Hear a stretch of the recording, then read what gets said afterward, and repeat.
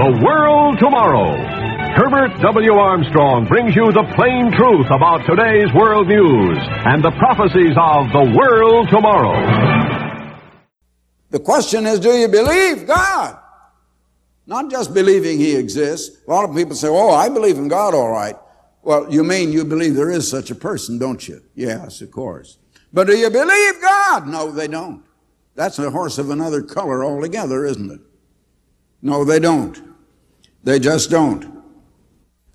God created Adam, and Adam had to make a choice.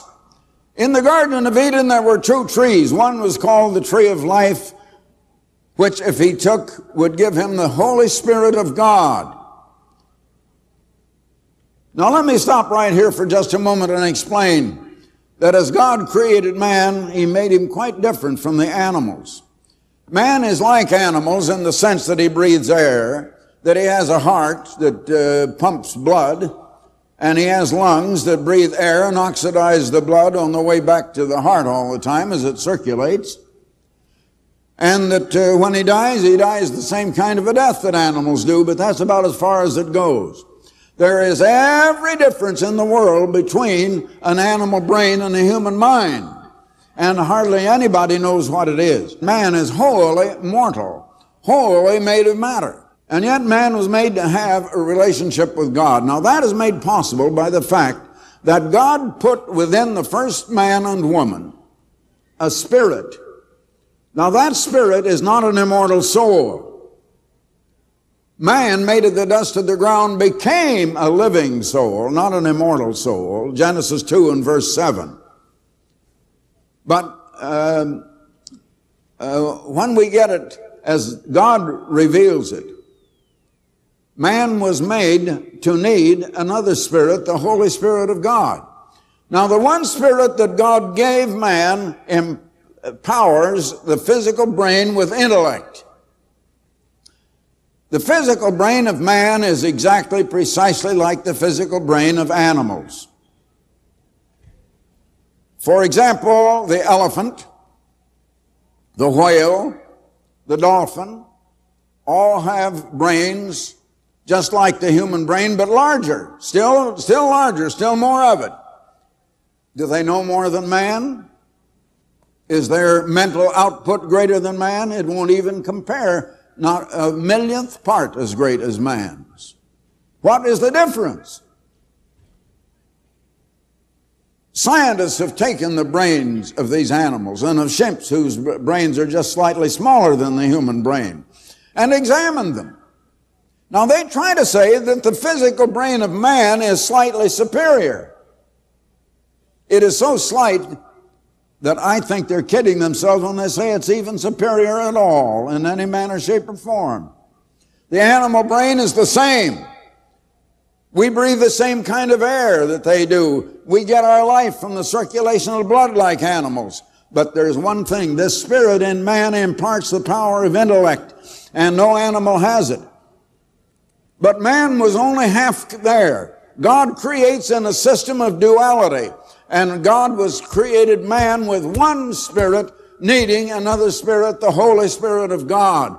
And when the Holy Spirit of God comes, that opens his mind to understand the things of God and to understand spiritual knowledge. Now, as man made us with the spirit we have, which is nothing but so much essence, just like air, is not a ghost, it's not a person, it's not a being. It's merely something inside of man that is not even part of the man, that empowers the physical brain with intellect. It's the physical brain that does the seeing through the eyes. It is the physical brain that does the hearing through the ears. It is the physical brain that does the thinking, and not the spirit. The spirit does not impart life to us. The Bible says the life is in the blood, and it calls the breath of life. So it is the blood circulating and breathing oxygen and air and oxidizing the blood as it flows through our lungs on the way back to the heart as it goes through the veins. And of course animals have all of that, but they don't have mind power. Now, there was another tree in the Garden of Eden called the knowledge of good and evil. And God told Adam and Eve that they could have everything in that wonderful, beautiful Garden of Eden that he had made and where he had put them after he created them, except the one tree, the knowledge of good and evil. Because that meant taking to themselves the knowledge of what is right and what is wrong, the knowledge of what is good and the knowledge of what is evil. And God says, I am telling you what is right and what is wrong, what is good and what is evil. And it was a question, would they believe what God said? Now I say that God creates by a system of duality. As he created man, first physical, but he is to become spiritual. He created us with the one Spirit. We must have the other Spirit, the Holy Spirit, before we can become spiritual and before we can become what God intended us to be. How many know that God is reproducing himself?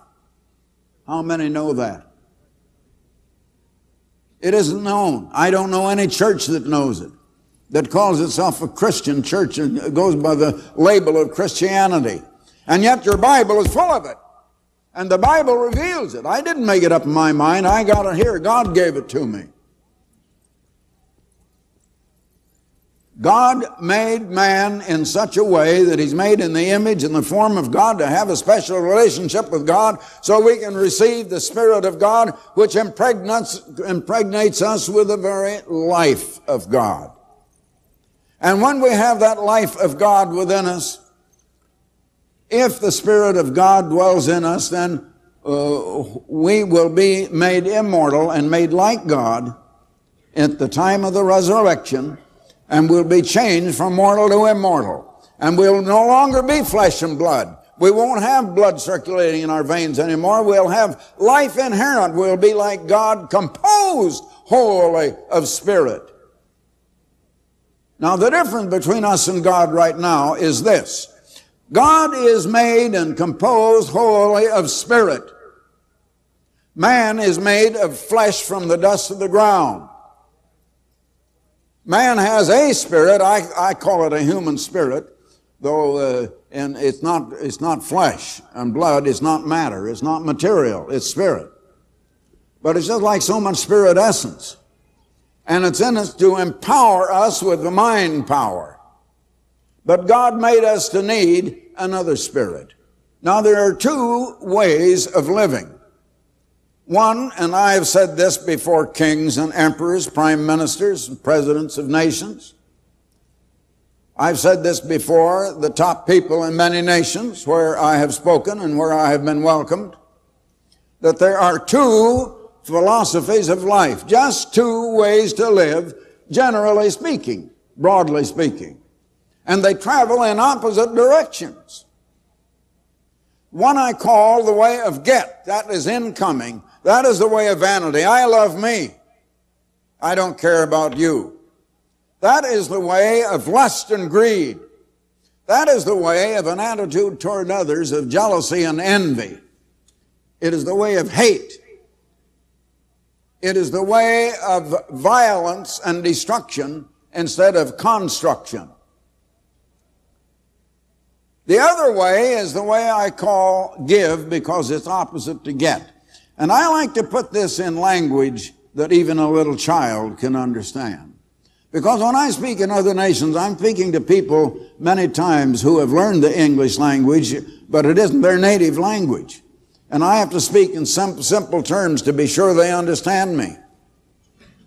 And so I use the simple terms of give and get. Now, a better word for give would be love. And that is the other way of life, love or give. And that is outflowing, not incoming, selfishness and greed. Selfishness and the incoming way shrinks up one, he just shrinks into nothing. But the other expands your horizons and your mind and your mental powers and your outlook and everything else. The way of love is outflowing. It is the way of love toward others equal to your concern for your own welfare and your own self. It is love, first of all, to the God who's your maker and creator, and realizing He is the great giver and that His whole principle, He is love, and He gives love, and He is the giver of every precious and good gift and everything that we might want. Well, this Lucifer turned the angels into the get-way, and there he was, and his name had been changed to Satan the devil, and his angels had been changed into demons. Now, thank God, about 2/3 of the angels are holy. God creates even angels in a system of duality. First, they were created all except one thing. They weren't complete. Character had not been formed in them. God had instructed them in the right way of give, but He left it for them to decide.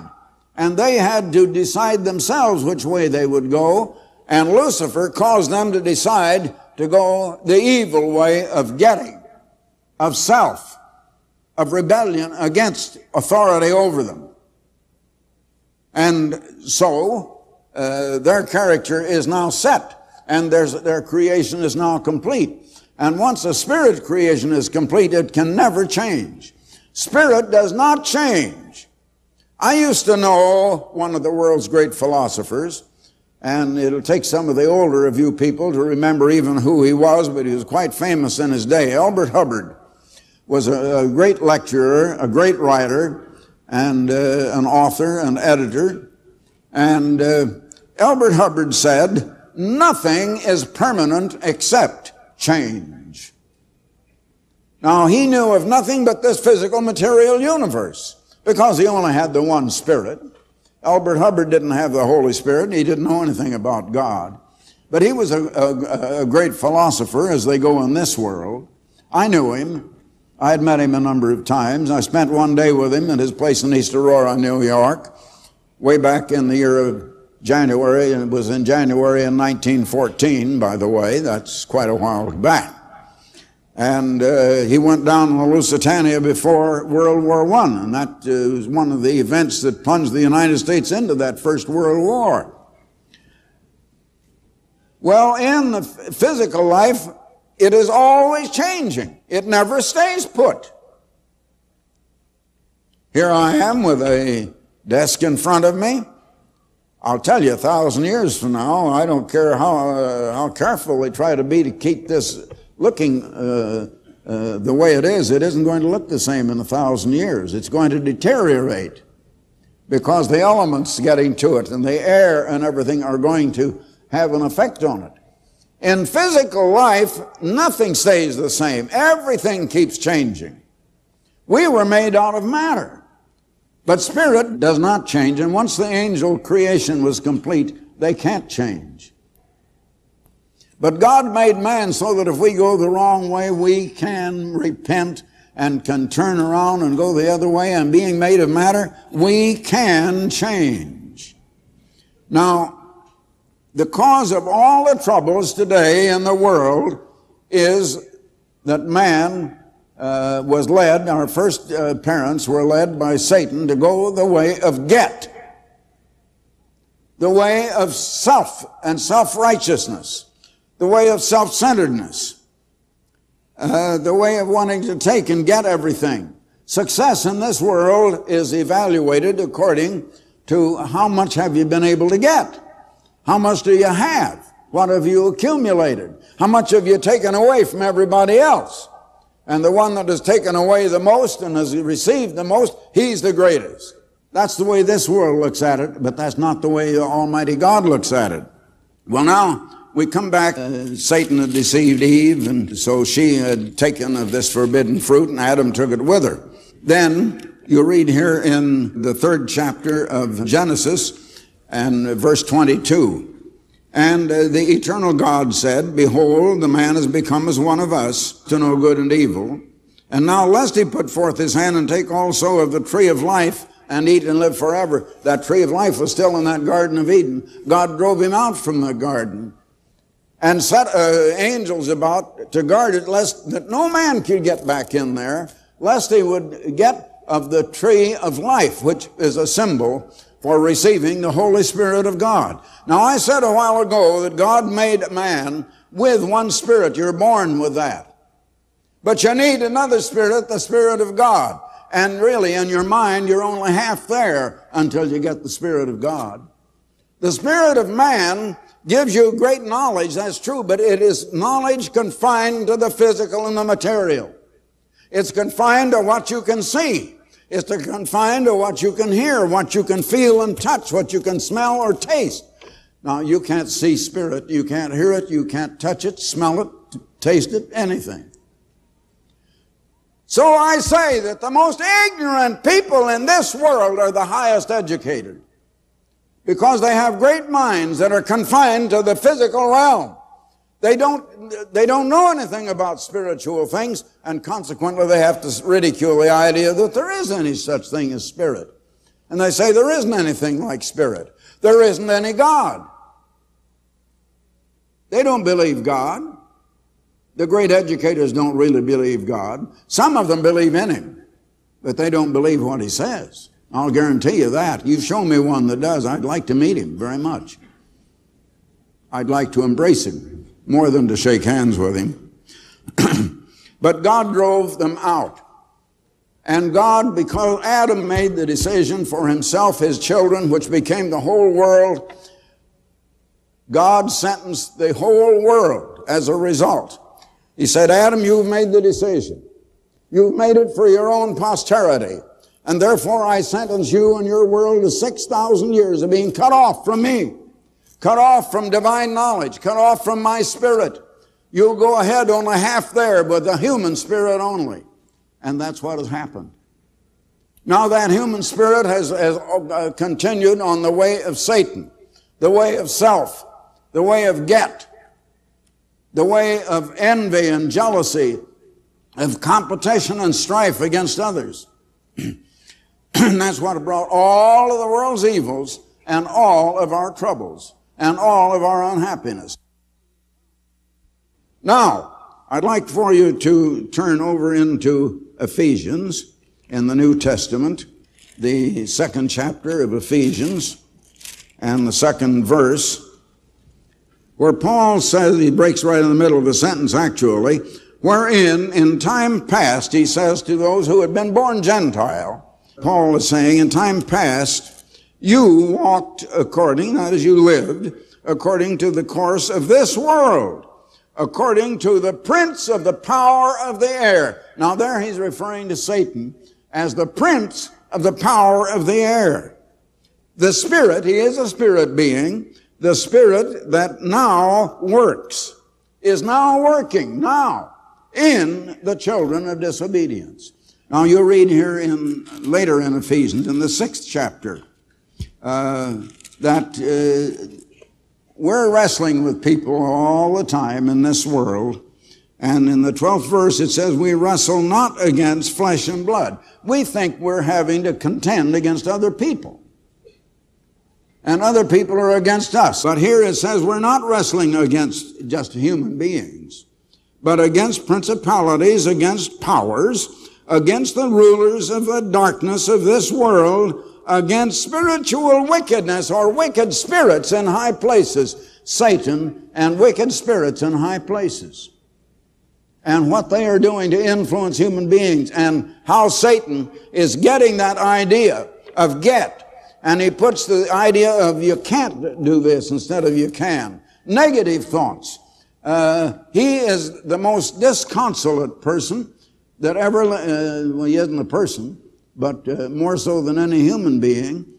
He knows that there can be no redemption for him, and he knows he is wrong, and he can't do anything about it now, because his creation is complete, and he's the one who sealed it himself.